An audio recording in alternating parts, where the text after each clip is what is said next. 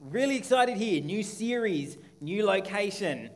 Beautiful bunch of people in the congregation. I love to see it. And I'm really excited about this new series because it delves into issues of identity. And there's very few issues in our lives that we need to explore more than identity because it gets challenged every day as we go on and live. And so I'm really excited for everyone here, everyone listening on podcasts later on. I hope this is something where the Lord is speaking to you and you really get a sense that God connects you with His Spirit and His Word over these next 4 weeks. So I think it's going to be really good. Really looking forward to Reverend Brant Jones preaching next week, bringing a great word for us.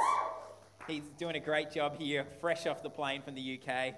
Great to see you, Brant. And then Jenny's preaching after that, and then I'll be finishing it off. So it's called Alter Ego, this series. A-L-T-A-R, that's not a typo, because if you know anything about the Old Testament, a bit about history and religious history, you know that an altar is a place where believers have historically come to offer a sacrifice of some kind, to offer something on an altar.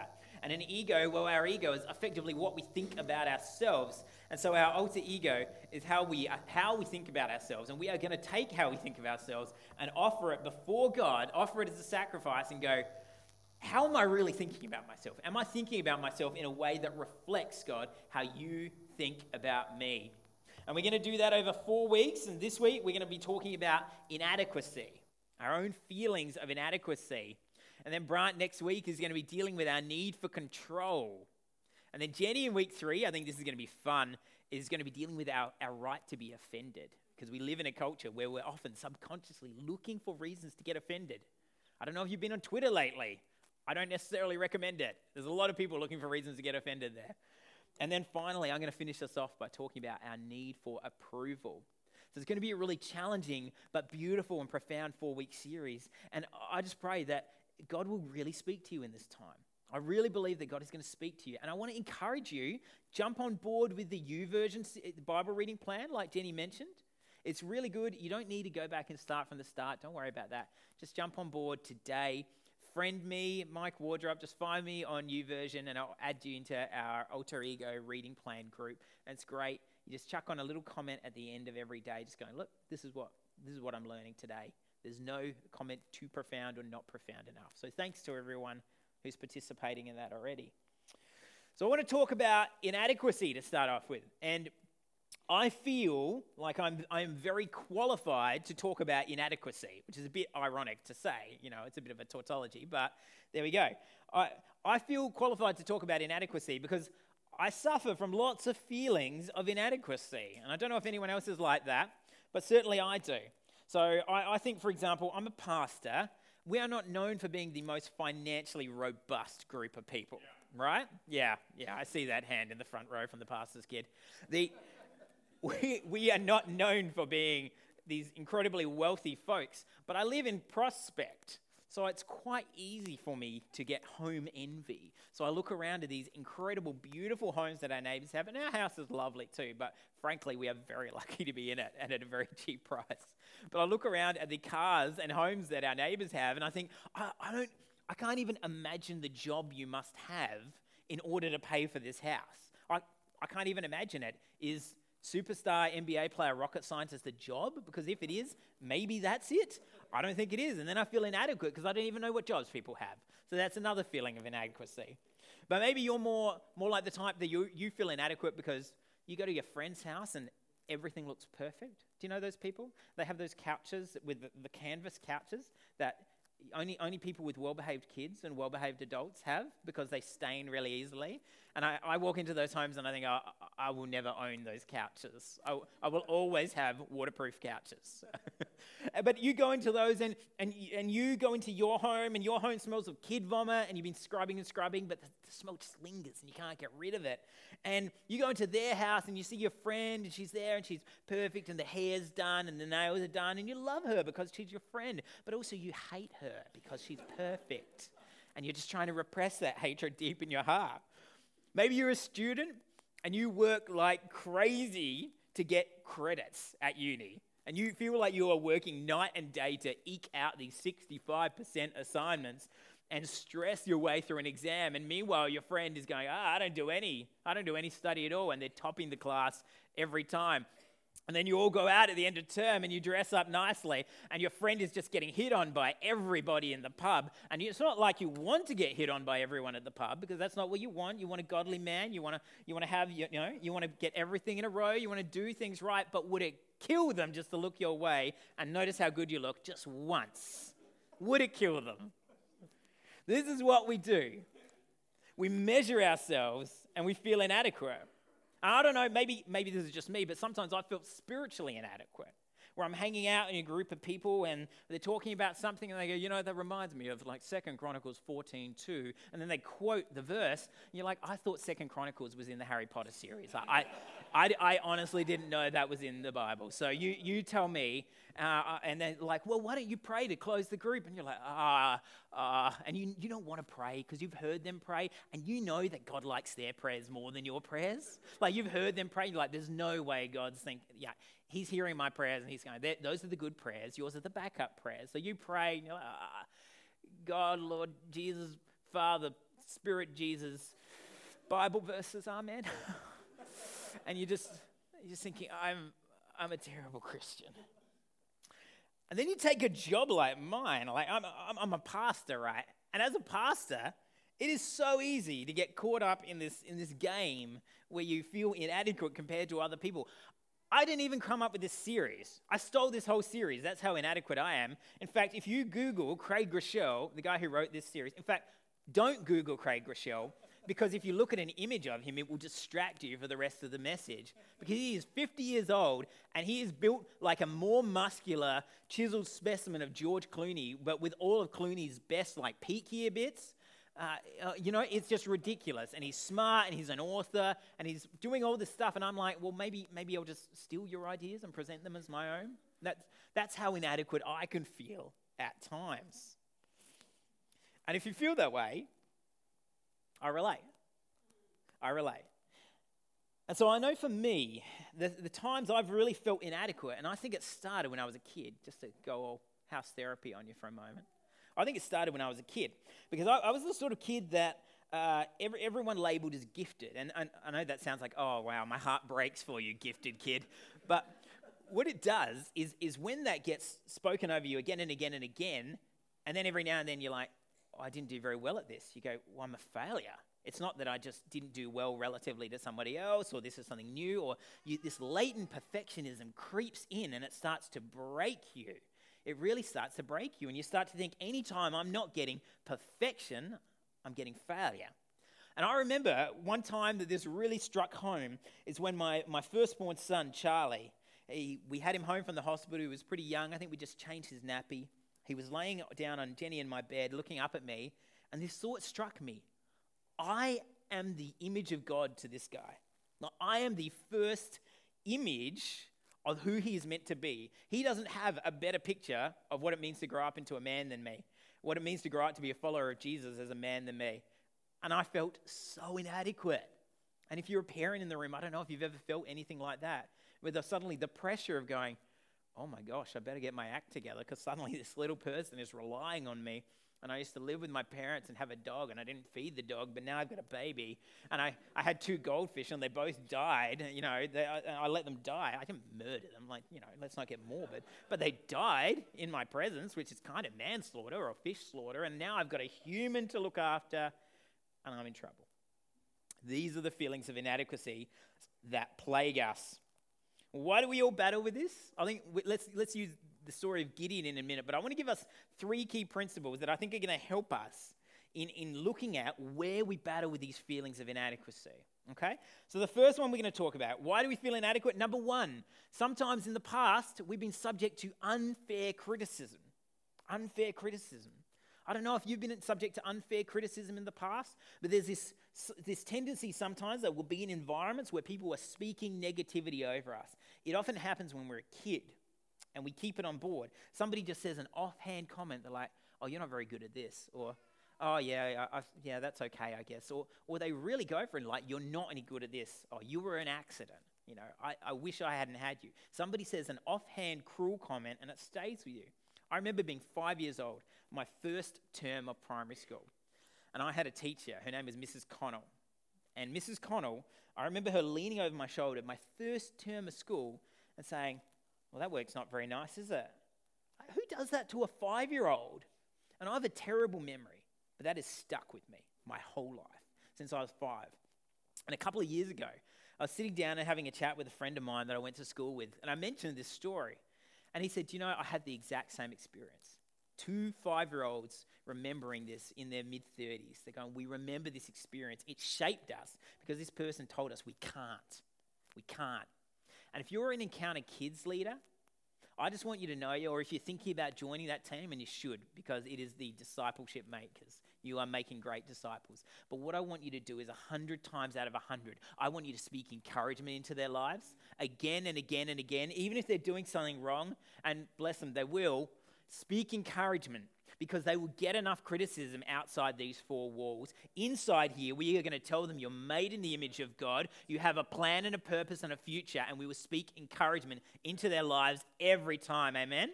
Yeah. Amen. Come on. That's good. So that's unfair criticism. And the thing that happens with unfair criticism is the message gets burned onto your ego, and you go to do something significant, and these little voices rise up and say, can you really do this? Do you remember? Don't you remember people telling you that you're not that good? And then you got to sit back down and go, no, maybe I can't do this. I believe God's saying that we can do a lot of things that we're not meant to. So let's take that unfair criticism. And let's move on to the second one, which is maybe a bit surprising, and that's unrealistic compliments. Unrealistic compliments.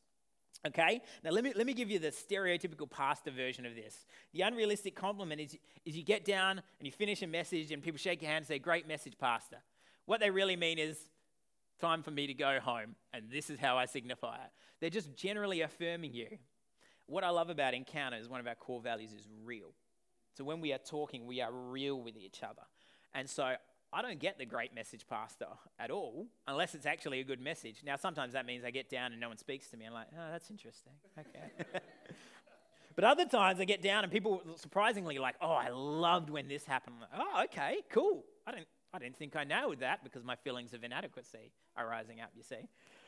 And but it's not an unrealistic compliment, and I love that about this place. But we live in a culture that is, I think, a participation certificate culture. Everybody gets a trophy. I feel like my generation was kind of the guinea pig for that. I remember playing under-8s basketball. Again, everyone tells me, of course you can play basketball. You're going to grow up to be 5'7" or something, and a white Australian guy with no athleticism. But play basketball. Aim for the stars.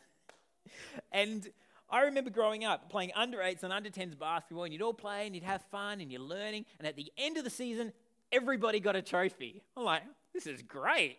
I'll just keep playing and just do whatever I want, because I'll always win a trophy. Year 7, I signed up for the school footy team because I knew perfectly well they give you a trophy at the end of the year. I was terrible. Like terrible. The only reason they let me play is we have about 17 players, and I swear I was still a sub for half of the games. But they should have given me a trophy and just said, please don't come back to the team. We're doing really well without you.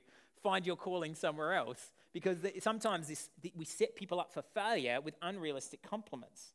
We tell them again and again, yeah, you're doing great. What we're doing is being insincere, and we're setting their standards up here, and then they step out into the reality and it's here, and suddenly the insecurity it just kicks in.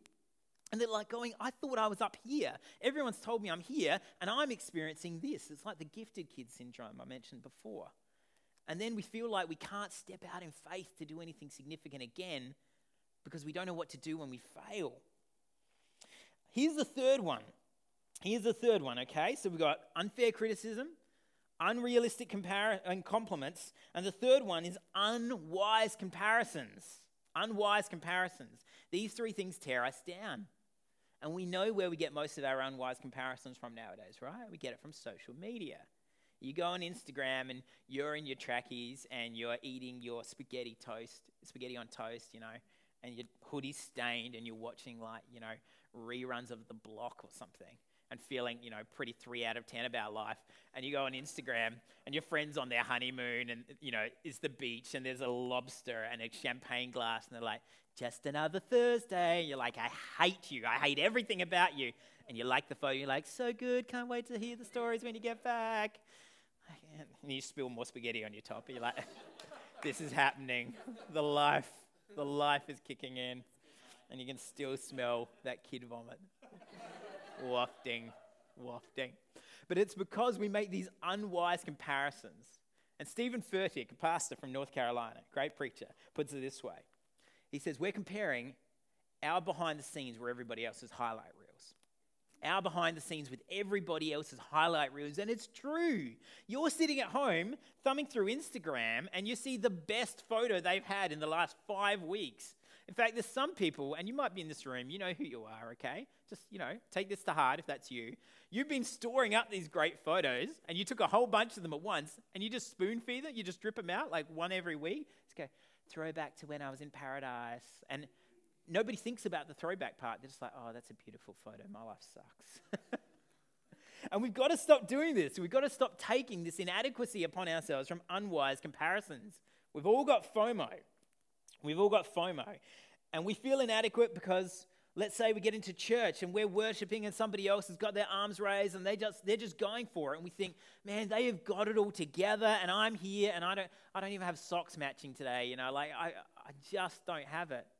But I tell you, that person who's worshiping with arms raised is only worshiping with arms raised because they've been at the end of their rope before. Or they might be at the end of their rope right now and they're just pressing in. They're saying, this is all I've got. God, take it, take it, take it. Don't feel inadequate by not making unwise comparisons.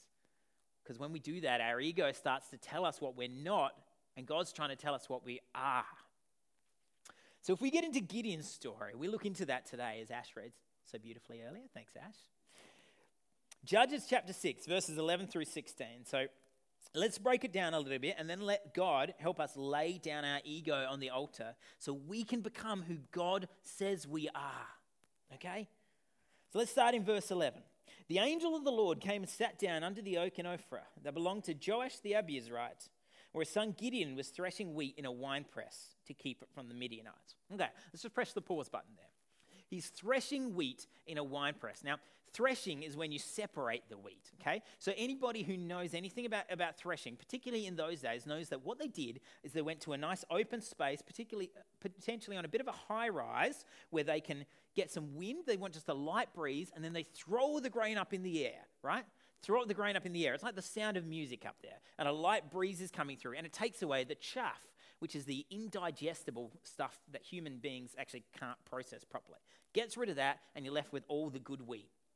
Gideon is in a wine press. He's like, on a throwback French tour, just quietly in there in his wine press, just throwing up really quietly because he doesn't want to be seen and killed by the Midianites.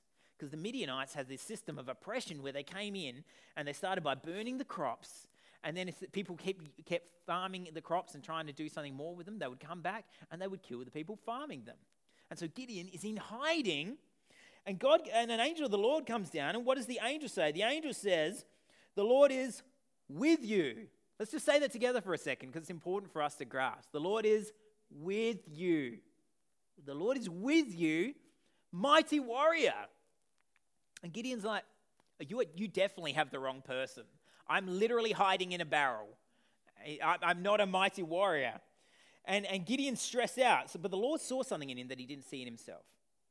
So Gideon replies, but sir, if the Lord is with us, why has all this happened to us? Fair question. Where are all his wonders that our fathers told us about when they said, did not the Lord bring us up out of Egypt? But now the Lord has abandoned us and put us in the hand of the Midianites. The Lord turned to him and said, go in, I love this, go in the strength you have. Go in the strength you have and save Israel out of Midian's hand. Am I not sending you? God asks. And Gideon's his inner self starts to play the negative messages that his ego's conditioned him to believe.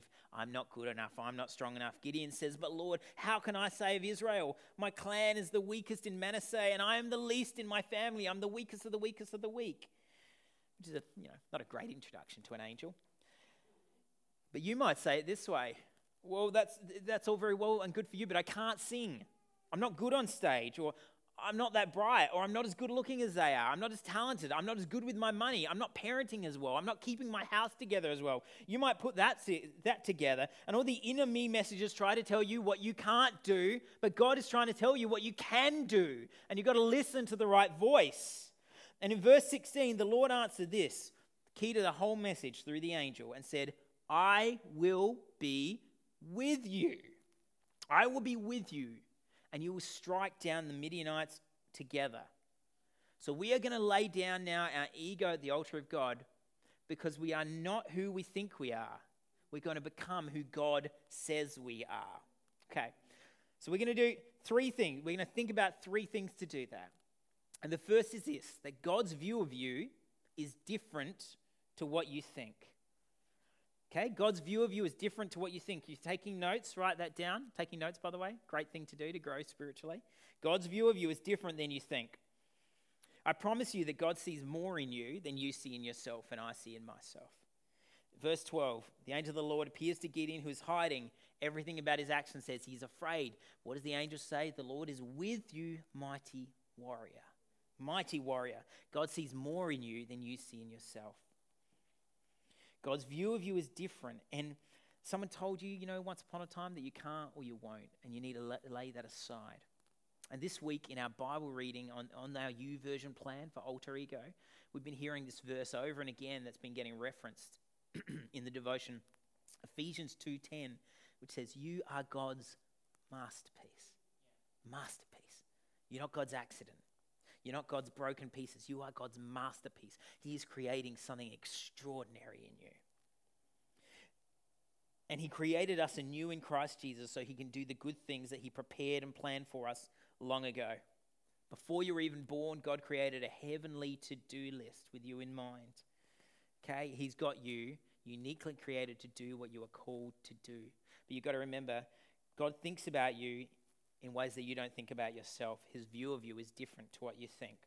When others see you or when you see yourself, remember that. God's view of you is different to what you think. So number two, God has given you more than you think. God has given you more than you think. What does the angel say to Gideon? He says, if you want to do something significant, go to Bible college. Then you'll do something significant. No, of course he doesn't. He says, go read a book first and then learn about it. Anybody use that cop-out before? Oh, I'll do it, but I just want to research it first. God is calling us to obedience. And when he's calling us to step out in faith, he doesn't want us to delay that obedience. He wants the obedience now. Delayed obedience is just disobedience. We need to get right with God right now, listen to his calling and step out in faith, because God has put more in our hands than we realize. And God says to Gideon, what? Wait for me to give you an army? No, quite the opposite. He says, go in the strength you have. You have strength right now if you have God in you. If you have given your life to Jesus, if you're following Jesus, if you have the Holy Spirit in you as a deposit of God coming back, you have everything you need to do a significant work for God. And I need you to hear that. I need that to drop in your heart tonight. I need that to drop in my heart week after week, honestly. But you need that as well. God has given you more than you realize to do what he's calling you to do right now. Step out, go in the strength you have. So that's the second thing. This is what 2 Peter 1:3 says about that. It says, God's divine power has given us everything we need for life and godliness through our knowledge of him who called us by his own glory and goodness. Is God holding anything back? No. He gives you everything you need to live a godly life. Through what? Through our knowledge of God who called us by his glory and goodness. It's in our knowledge of God that he gives us everything that we need. So we need to explore that. Don't you dare believe what somebody else said about you. Don't you dare believe those negative messages that are climbing up even now. You can rebuke them in Jesus' name. They do not have to take charge over you. You can do it in the strength that God is giving you even now. Believe that, friends. Believe that. And you might say, okay, that's all very well for you to say from up there, but I'm not a stage person. I say, great. Jesus said, those who serve, they're the most of all. They get more of the kingdom than anybody else, okay? So maybe you are the best in the kingdom of heaven and you don't even know it yet because you've been saying you're not on stage, so it doesn't matter. So, okay, that's good, but I'm not really a talker. I'm not really good at talking.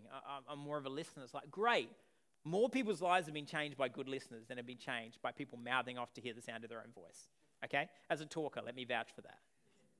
People need people in their lives who are willing to sit and listen, and you can be the presence of God to those people. They need you to sit and listen and be with them You might be someone going, oh, well, I'm trying to support my family, but I'm not a six-figure guy. I'm not a six-figure earner. No, but you might be a 6-night-a-week-at-home person. And you might be sowing into your children in a way that will reap rewards throughout their lives for the next 80 to 90 years because of the way you're sowing into them. Trust in God. Trust that God has put more in you than you realize. So here's the last one, the third one. And Ben, you guys can get back up. That'd be great. Number one, God's view of you is different than you think. Number two, God has given you more than you realize. And number three, this is the hammer. This is what you need to hear. It's less about you than you think. It's less about you than you think. This is what the Lord says to Gideon in verse 16 again. I will be with you, and you'll strike down all the Midianites together. That's what the angel says to Gideon at the beginning and the end of this passage. I will be with you. I will be with you. It was less about Gideon's talent and more about God's power than we ever realized. And that's what it usually is like in our lives. We would like it to be more about our talent because then we just go and we improve ourselves, right? We improve ourselves at a craft. We get better and better. We renovate ourselves. Home improvement, but for ourselves. But God's saying, actually, you can only get so far doing that. You're going to run to the end of the rope. You're going to come up against a situation you can't explain, that you can't deal with, and you're going to feel like you have nothing left. And God says, but I'm here in the midst of that. I will be with you. That's my promise, my absolute promise. When God calls you to do something, you've got to know that it's more about the presence of God in your life than it is about your own capacity. I think sometimes maybe we put too much emphasis on the need to add value, add capacity, add strings to our bow. I feel like, everyone's trying to upskill and get better at everything. I was talking to a friend recently and they were saying, I'm doing this and that, but I'm kind of at the end of the road in my profession. Like it doesn't really go any further. And there was this sense that even for this person who knows what it means to follow Jesus, there was this sense of uncertainty, like, how can I be satisfied if I've reached the pinnacle of my career? Isn't that interesting? As if there's nowhere to go but down. And God says, no, it's never actually been about that. It's never been about the rat race. It's never been about going a step further. It's been about pressing into my presence and trusting that I'm calling you to do new and incredible things. God is calling everyone in this room, to step out in faith and do something extraordinary. And for many of us, the reason we're not doing it is we're wrestling with our own sense of inadequacy. I am not good enough. I can't do it. Whether that's the unfair criticism in our ears, whether it's because we've been puffed up with unwise compliments and we don't know what to do when we fail, or whether it's because we've been making unhelpful comparisons with people around us. It's time for us to stop that.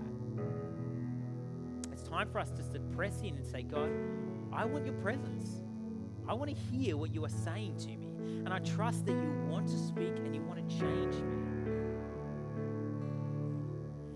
So we lay it down. That's why we sing that song, Who I Say I Am. Who you say I am, not who I say I am. It's the opposite. We sing that song so that we are reminded once again, this is how we define ourselves, by who God says we are. And we're called Encounter Church because we believe that encounter with the Holy Spirit changes everything. It changes everything. It changed everything for me. I know it changed everything for many people in this room. What's God challenging you to lay down today? So just as I finish, I just want to tell you how my Saturday nights go. This is how my Saturday night goes. Because I've noticed that people tend to enjoy Saturday nights, right? Pretty good. You had a day off for most of us. You kick your feet up, you might have something social on. Saturday nights are my least favourite night of the week because I go home either early or late and I sit up in my study and I am racked by feelings of inadequacy. I have to present a message about Jesus and it won't be good enough. Will it? Won't it? And I sit up there and I spend half my time trying not to bang my head on the desk and pull my hair out and resisting the urge to go and make coffees past the midnight mark of night.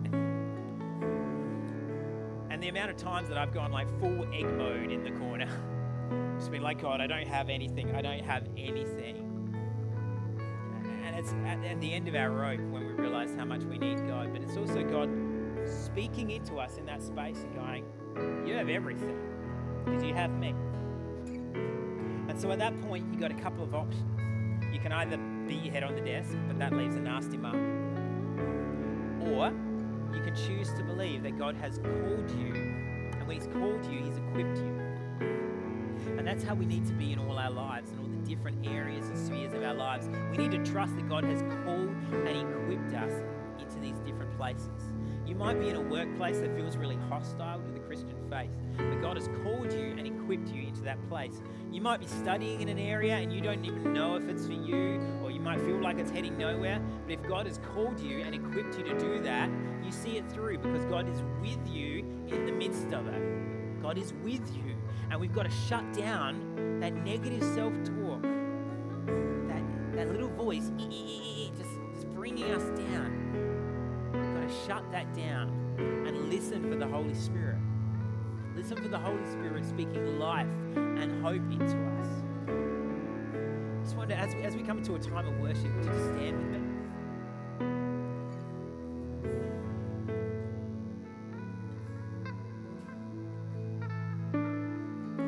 We're just going to have a time of prayer, and what I want to do is offer space for people just to lay down their inadequacies on the altar before God and to say, God, my ego has been telling me stories about what I can and can't do.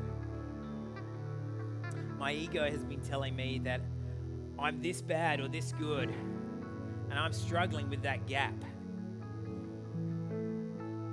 Lord Jesus, I just pray that through your Holy Spirit, you will speak to people even now, right now, even in the midst of their brokenness. I know the way that you use me in the midst of my inadequacies to say, you're not inadequate, it's just that I'm exceptionally adequate.